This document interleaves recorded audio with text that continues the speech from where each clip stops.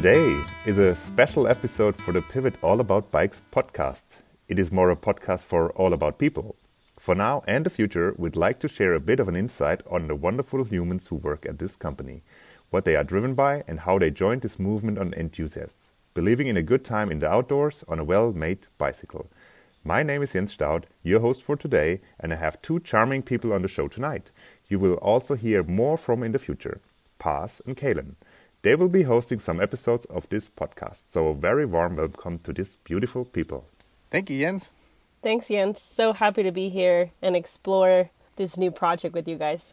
So Kalen, Paz, where should we actually start? I mean, maybe what are you doing currently for Pivot? Yeah, my job title is Technical Training Manager, which entails everything from working on user manuals, suspension setup guides, and as much as troubleshooting bikes with dealers. And my official title is Graphic Designer and Event Support. And this means I work with two awesome people at Pivot, Jeff Heish, who's the head of graphic design, and Lisa Crampton, who's our event coordinator. Mainly I just do graphic design, but there's some events I've been doing over the years, and I just kept on doing them, and I help Lisa, and it's my way to, being with people outside and not just in front of the computer. We were trying to figure out where we all met for the first time, and we weren't quite sure if it was Moab or Sea Otter, and you both were, before you actually ended up in this position, you were doing what I would call some kind of extended corporate van life under the flag of Pivot, right? Yeah, exactly, Jens. Paz and I were both demo drivers for 4 years, and that's where we got our start at Pivot. And we actually met you at Sea Otter, not Moab, but do have fond memories of both times. The very first couple times we got to spend time with you. And yeah, when I interviewed for Pivot, I couldn't believe I was going to get paid to travel around and get paid to ride my bike, ride amazing places all over the country.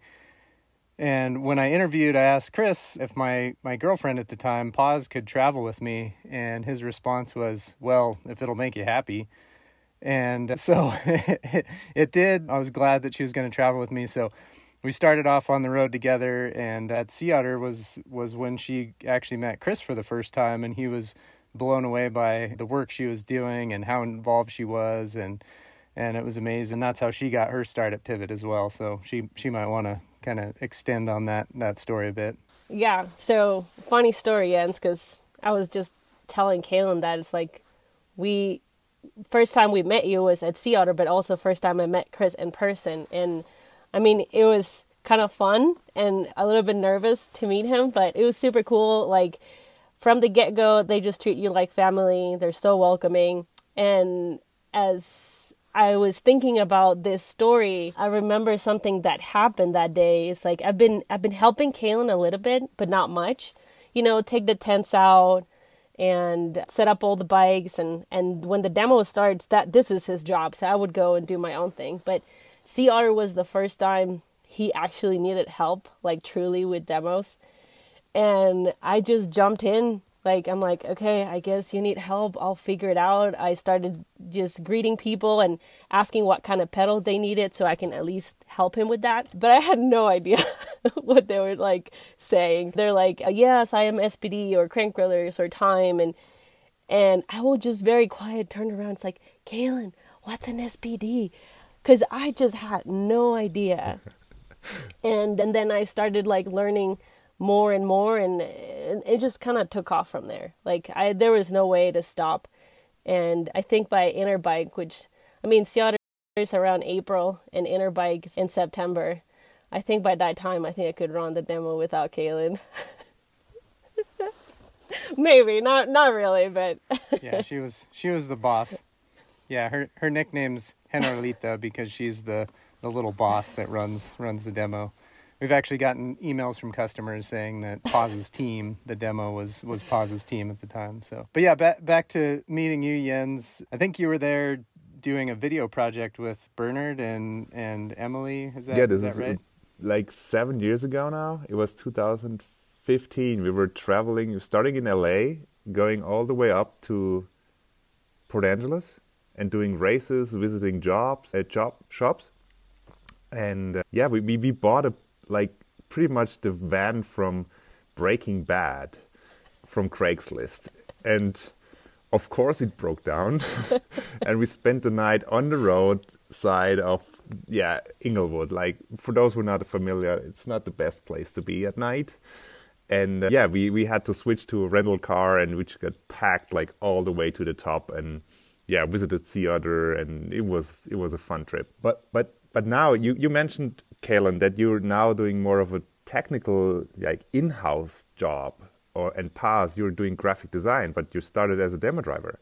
Means you enter Pivot at some kind of a level or a different kind of job, and then you grow within the company. Is this how it goes at Pivot? Yeah, definitely. I think when we started at Pivot about 9 years ago, we were in a different building that was a lot smaller. There was 20-some people. It was, a small little tight-knit group, and we've grown so much now. We're at over 120 employees in the U.S., around 30 in Germany, and close to 20 in Taiwan.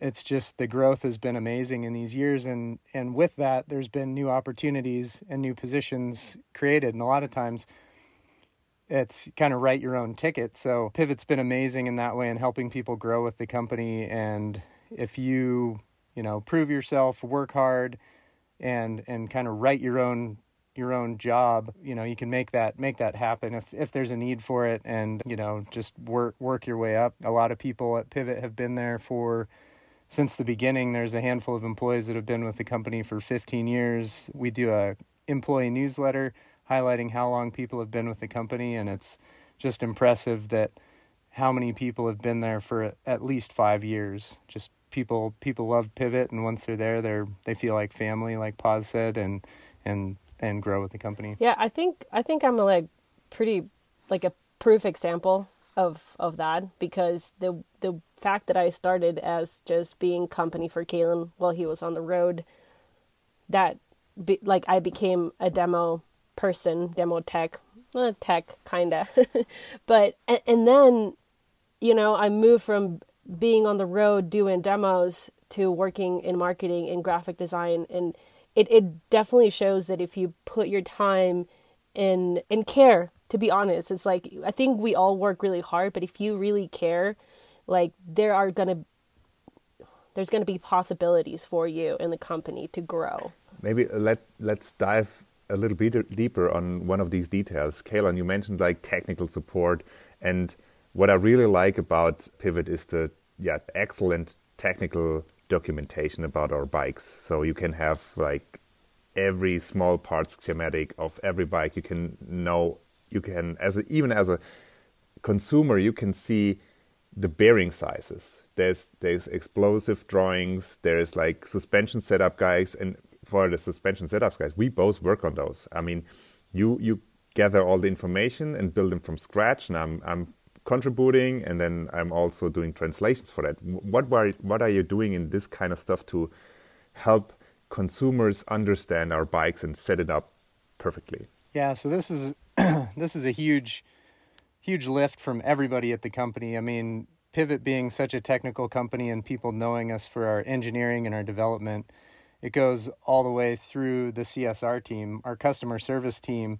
They're some of the most knowledgeable people in the company, because they're fielding questions from dealers and customers about, what cranks to use. Can I use this chain ring? So it's amazing to have everybody from our customer service team all the way up to our engineering, purchasing. The assembly guys are incredible. Everyone's a pro bike builder. So it's working with everybody to help propel our product forward and make it so that it's easy for you to find the information to set your bike up right, because all the engineering in the world, all of Chris and Kevin and Bill and everybody else involved with the development of the product, their work doesn't matter if the bike's not set up properly or you don't maintain it right. So making it easy for people to find that and set up their bike the way it should be set up is huge. And the suspension setup guide is one of those things that Jens and I and Paz has helped, tons of people. The demo team has a lot of great input from helping set up so many people, all different shapes and sizes. And we work for hours and hours to do this, and it feels like, we're just making this guide that is just going to end up thrown away in the trash, or somebody's going to get rid of it. But it's amazing how many shops have mentioned that they use it all the time and how great it is that it really helps get people set up. And you see a lot of customers having questions about how to set up their bike. They refer their friends to the suspension setup guide to get a good starting point. So it's really makes us feel good when people do use that. Or I show up at a bike shop doing a dealer visit and I see the suspension setup guides greasy sitting there on the top of the counter next to where they set up all the bikes. So it's cool to see that our work is appreciated and it's used in the field. So I mean, it's quite interesting because if you can find setup guides for your fork or your shock, but it's always a system, and a bike is a system overall, and it works in conjunction, like the fork with the kinematics of the bike and the shock. So it's important to set it up as a whole, not only the fork and the shock. And we are diving, maybe it differs a little bit, and we were also diving a little bit deeper on that in the Fox Setup podcast. You may want to jump back in our timeline of the podcast and listen to that one. It really is a very good starting point, and you can have your bike set up in maybe 5 minutes and you're ready to go and hit the trails. Paz, you also kind of involved in manuals a little bit because it touches the graphic design side of things, because a brand like Pivot, I mean, we are updating our products and we participate in events and we're engaging with the community, but I mean, we don't just put a billboard out in a parking lot and tell people about our brand, right? There's more to it. There's more communication material. Can you tell us about that? Yes, I mean, started like the first year at Pivot, and I was 2014 when we were on the road, and I already had a graphic design degree. So touching on the brand side first, like seeing the evolution of Pivot's brand and Pivot's marketing over the years, it's been awesome, because I feel like now we have a consistent look and an idea of what Pivot brand is beyond the product, because I mean, the product is amazing and it's always been amazing, but just the brand itself, like, you know, identifying the Pivot logo everywhere and how people get to know it. It's just been super cool to see. And yes, like Jeff and I have been working really hard on this over the past couple of years to make sure that all our product that we put out there for our dealers and the consumer itself, it's consistent, so that we all get the same information. And so like, we might not be the technical ones and, you know, like developing all the content that goes into every little piece that we do, but we just make it look all the same so it stays consistent. And at the end, that's also part of our brand. I mean, to put a finger on it, it's pretty much the look of the website. You have presentation going out to media, the press. What else? Like advertising. Everything, like from advertising to newsletters to social media posts to, I mean, podcasts, like every little piece that it's get produced. I mean, the dealer newsletters, I'm trying to think other things that Kaylin does that are like more the manuals that goes with each bike. There are so many little pieces that we just trying to make them all look away. And it's, you know, it's fun. I get to do all the newsletters that go out for pretty much everything, and I started doing that this year. And it's kind of funny because for some people that might seem a little bit boring, but I enjoy it. Trying to figure it out, a way of engaging with people in a graphic way is interesting. And it takes a lot of research too, because sometimes what you do doesn't work and sometimes it does. And yeah, so it's fun. So pretty much explaining the importance to stay connected to the community, to catch ongoing trends, emotions, and where you actually draw your inspiration from mostly. It's kind of funny, but I now subscribe to a lot of newsletters for different companies. I am just doing research on and seeing what other companies are doing, because I feel like if you just keep doing what you're doing, it's like stays calm and stays, I don't want to say boring, but kinda. So I feel like if you go outside the box of also what the bike industry does, because this is something I do a lot. I go to the snow industry and the surfing industries to see what they're doing and just think outside of what the cycling industry is doing so that we just change and have a different perspective and not just keep doing the same over and over. There's also a festival you are very happy to go to, like every year, and it's I think it's just a couple of weeks ago, right? Yes. So this is an event that I've been doing since 2018. Since 2018, I think there's been 9. They started, their first festival was in 2017, and that's the only one I've missed since they started. It's called Rome Fest. It's pretty close to my heart. I've known Ash and Andy, who started this festival when they were demo drivers. And, Ash was a demo driver for Liv, and so that's where I met her. And just kind of like, we were a family back then when we were on the road. All demo drivers from different companies will see each other at each festival, and like, it was kind of like your coworkers that work for different companies. It was just a cool big family, a travel circus, I guess. It was kind of like a travel circus. So yeah, and then Rome Fest is a women's festival. Right now there's 3, one in Knoxville, Sedona, and Fruita. Sedona was just a couple of weeks ago. It's a demo event. So a lot of ladies can come demo bikes, but it's free. It's like, well, it's not free money-wise, but meaning like the feeling, it's like you're free. You can kind of like that relationship between women. It's like empowered. So you feel like comfortable and fun, and they just took it to the next level. This is not just your regular demo festival. They made sure that it's a celebration. It's a party that lasts like 3 days, and you get to experience riding, a happy hour, a dance party, and you also get to learn from really cool people and their experience through life. They have something called the Shred Talks panel. And it's just amazing to see woman power in the industry and how we have grown and evolved over the years. So yeah, it is one of my favorite events of the year. So you being involved in events and design means you also do designs and stuff, and maybe the booth design for this stuff. How you would describe your job in maybe a couple of sentences to an outsider, because it sounds like very abstract. I try to work with different people. Like I don't think I have the answers for everything, so I like teamwork.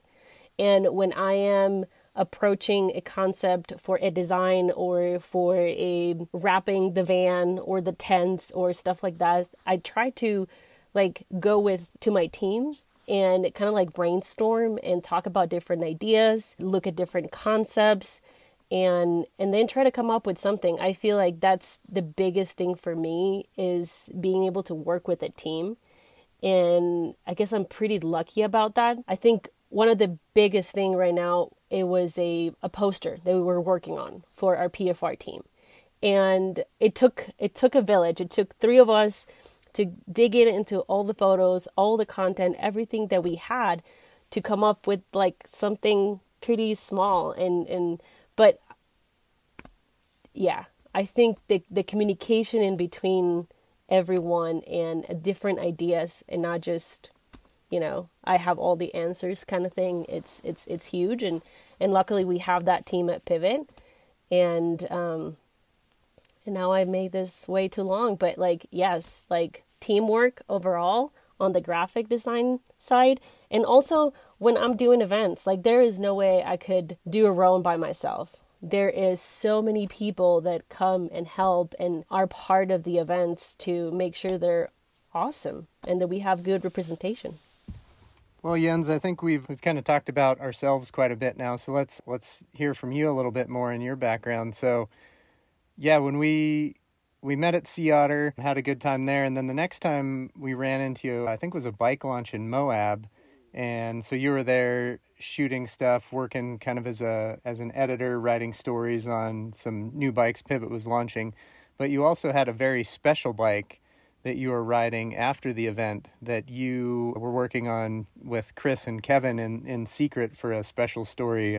You want to fill us in on what that was? Yeah, my for those who may not met me in person, I'm like 6'3" ish, and then which is kind of tall. And I'm riding bikes for pretty much all my life, and started racing in the 90s. So you may, you could guess that not all bikes fitted my riding needs or my physique needs. Means it looks pretty much like a bear is riding a tiny bicycle, and you hear circus music. And so when I ended up after my racing working as an editor, I got to ride so many different bikes, and every company is telling you that they have the best possible solution for that. And this is the biggest bike. And if everybody says it's the best solution, it may not be true. So I started to search for an answer on that. And I said, why is the head angle only getting slacker by 0.5 degrees or 1 degree from model year to model year? And so if there's some kind of a linear development into one direction, why don't we just like make the full step and make it 5 degrees slacker or 10 centimeters longer? And I met Chris, I think it's almost 10 years ago, I don't know, at also after theater at a company visit. And we were connecting on this nerd kind of level. And I knew that he could do prototypes, and I had this idea in mind. And so a couple of years later, I was reaching out to him and saying, are you up for a crazy idea?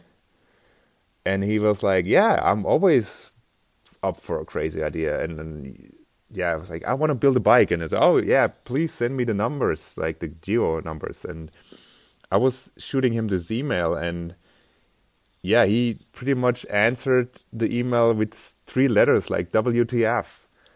Because he thought I'm kind of crazy, but he was maybe thinking, he's up for something, and so we kept continuing working on that project, and it got built.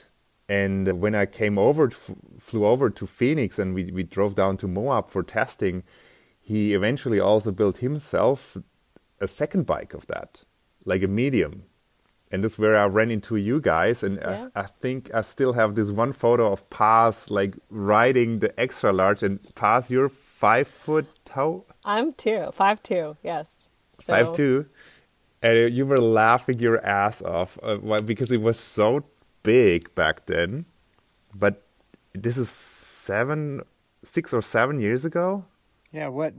Hey Jens, do you remember what your, the reach numbers, the chainstay lengths, all this stuff was the head tube angle.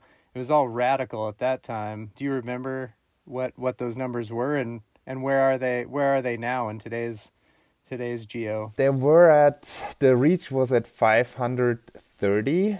The chainstay were adjustable between 450 and 430.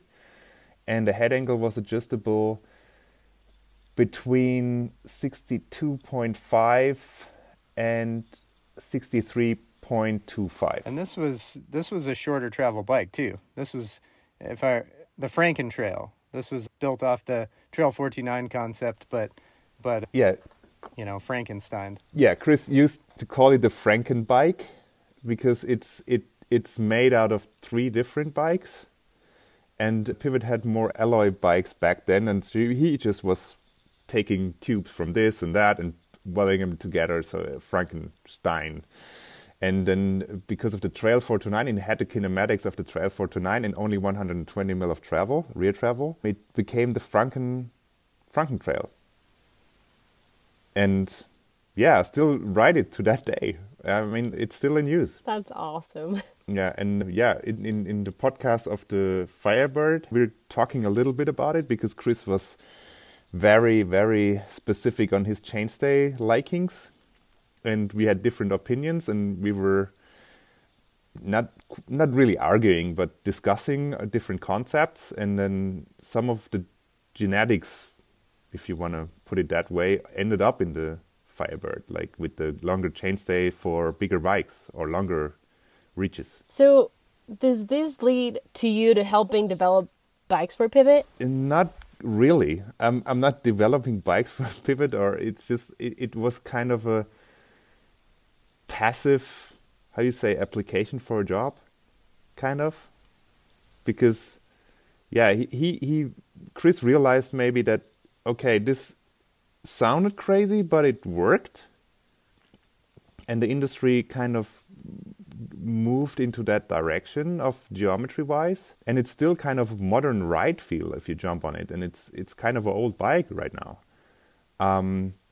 But yeah, we started talking, and he needed help on the European side of things, and so we continued this conversation, and I ended up doing my title says brand manager for Europe. So yeah, and also, like I said before, I'm working with Kalen on manual stuff, and we work together on designing bottles for the Firebird, and it's just like we're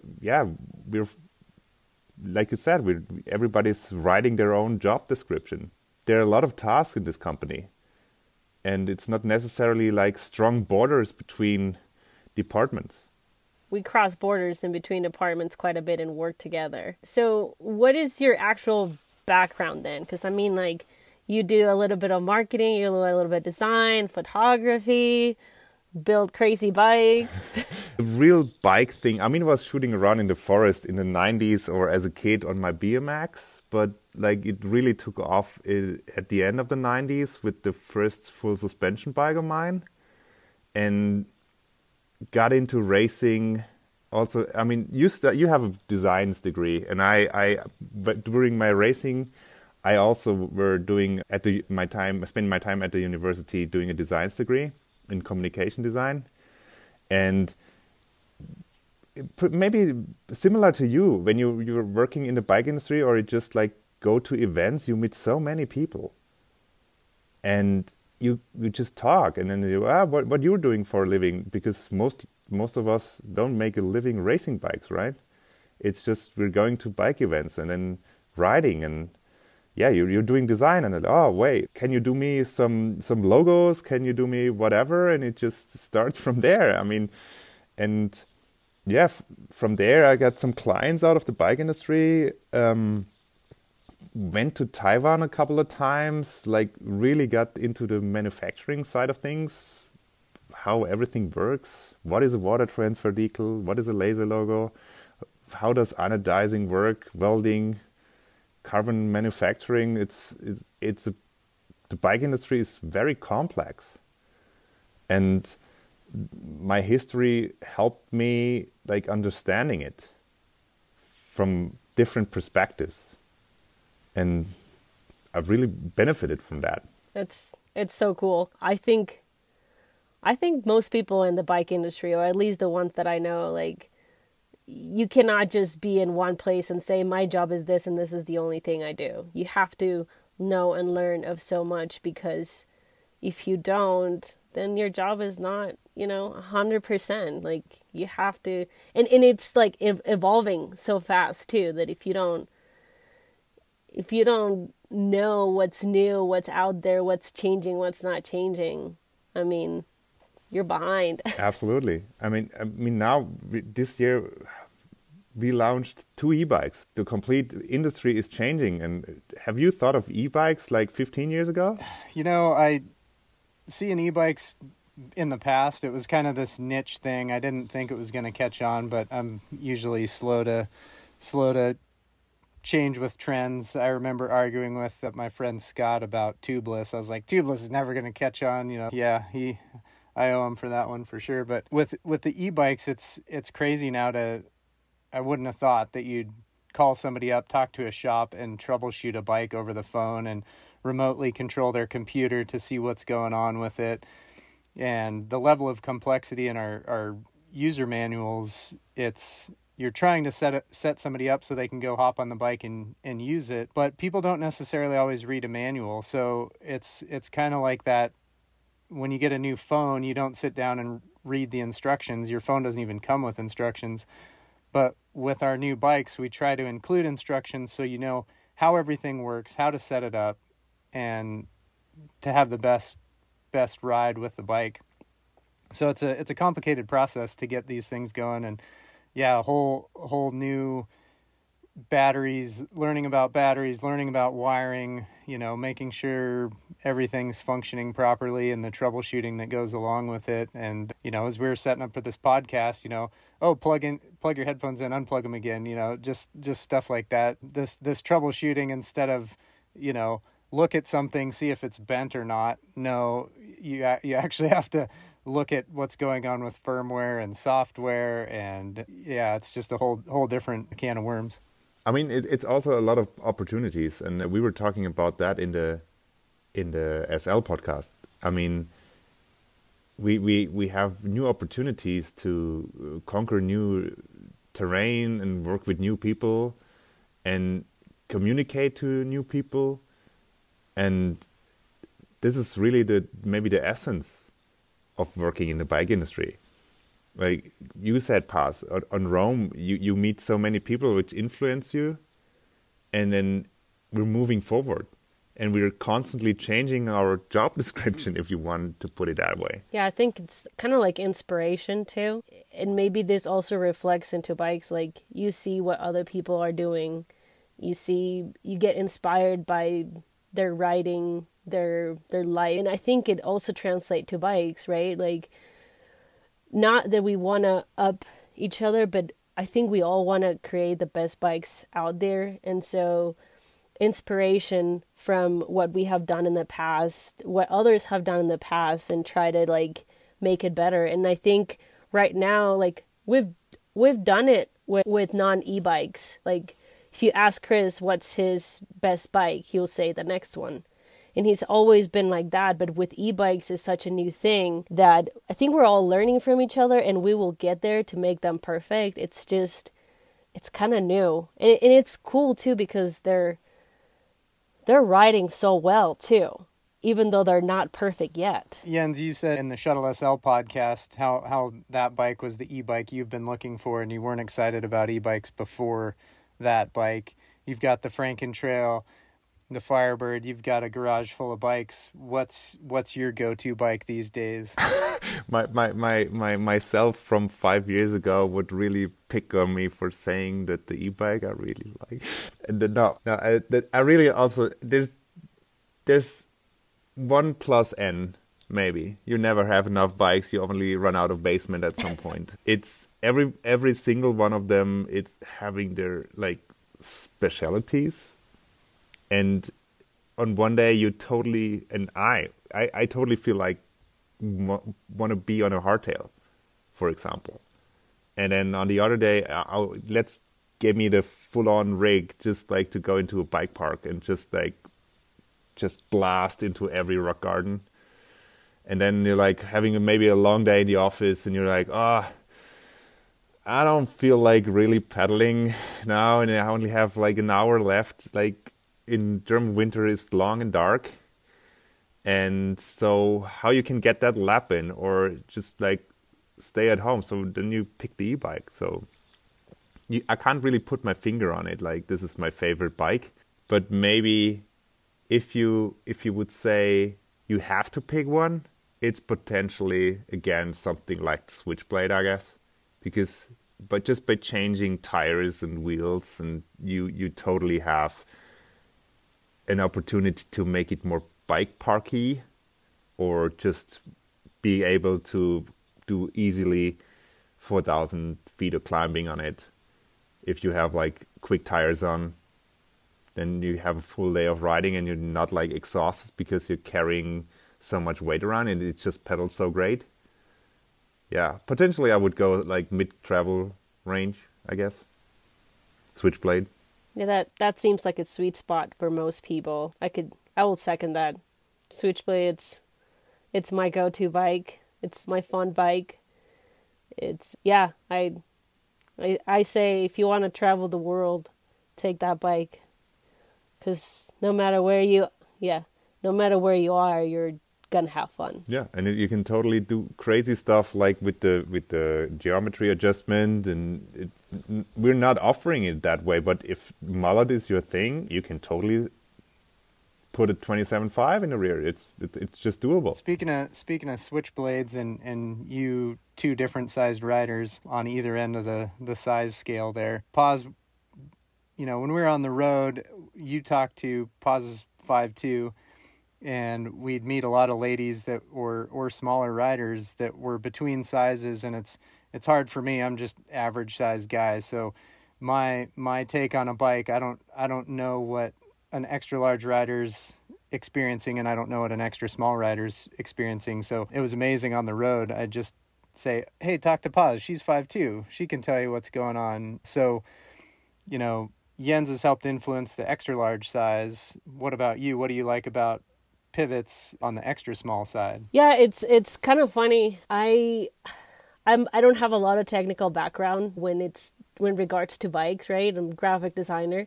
But when I started riding for Pivot and riding all the extra smalls, knowing that was my size, it fit me. I like to call it fun size, because they're small but sweet and fun.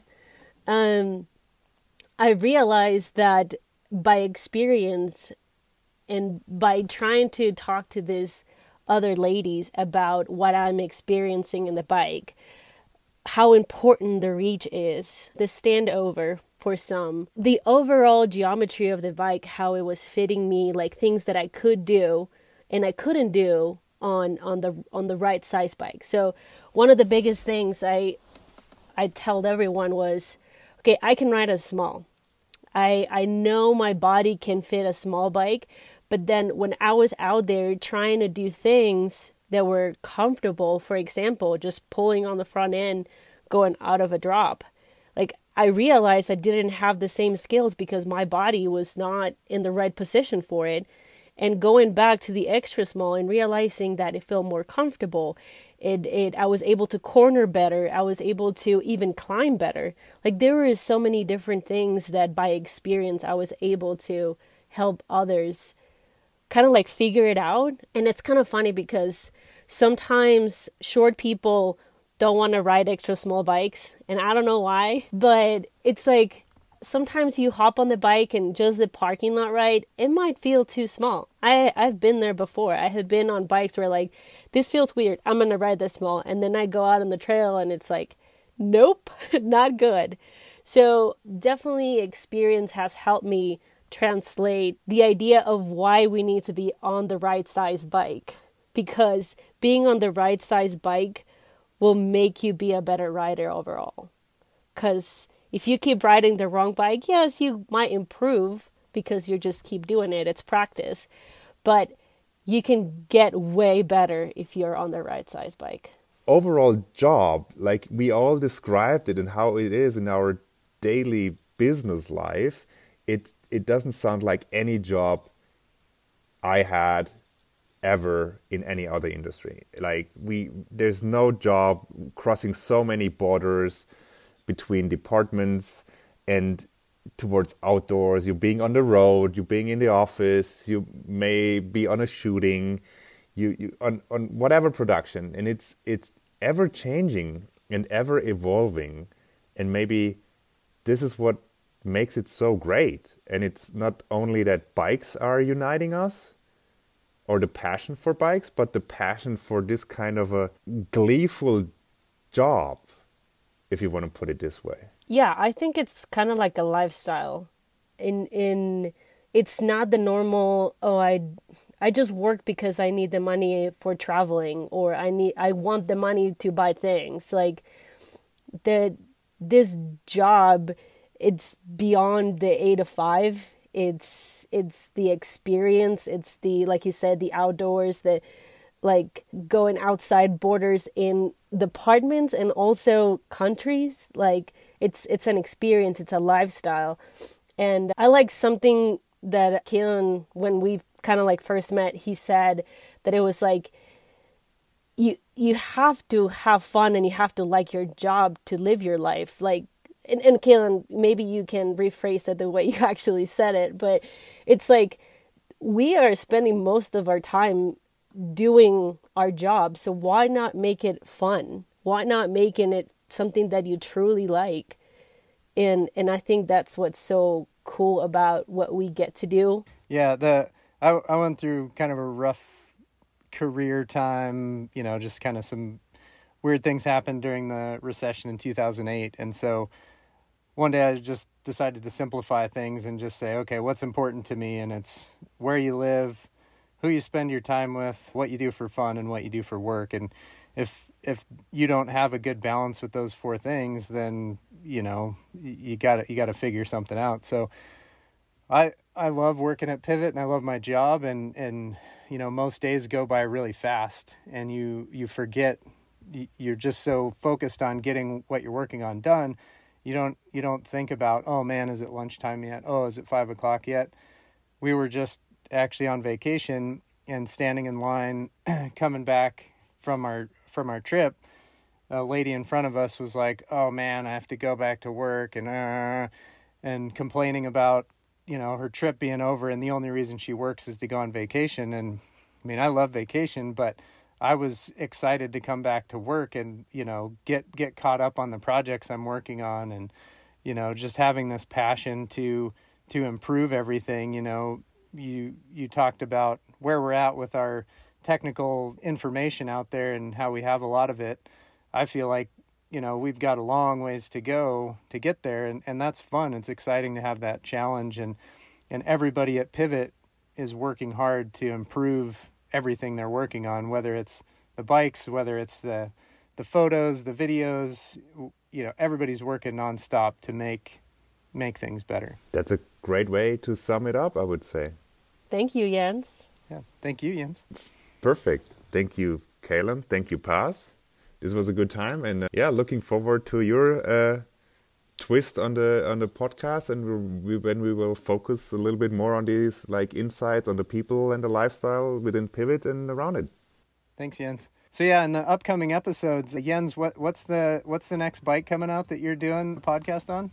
Oh, this is something that really gets me very excited, and we will talk about the new. Oh man, I can't wait to hear about that one.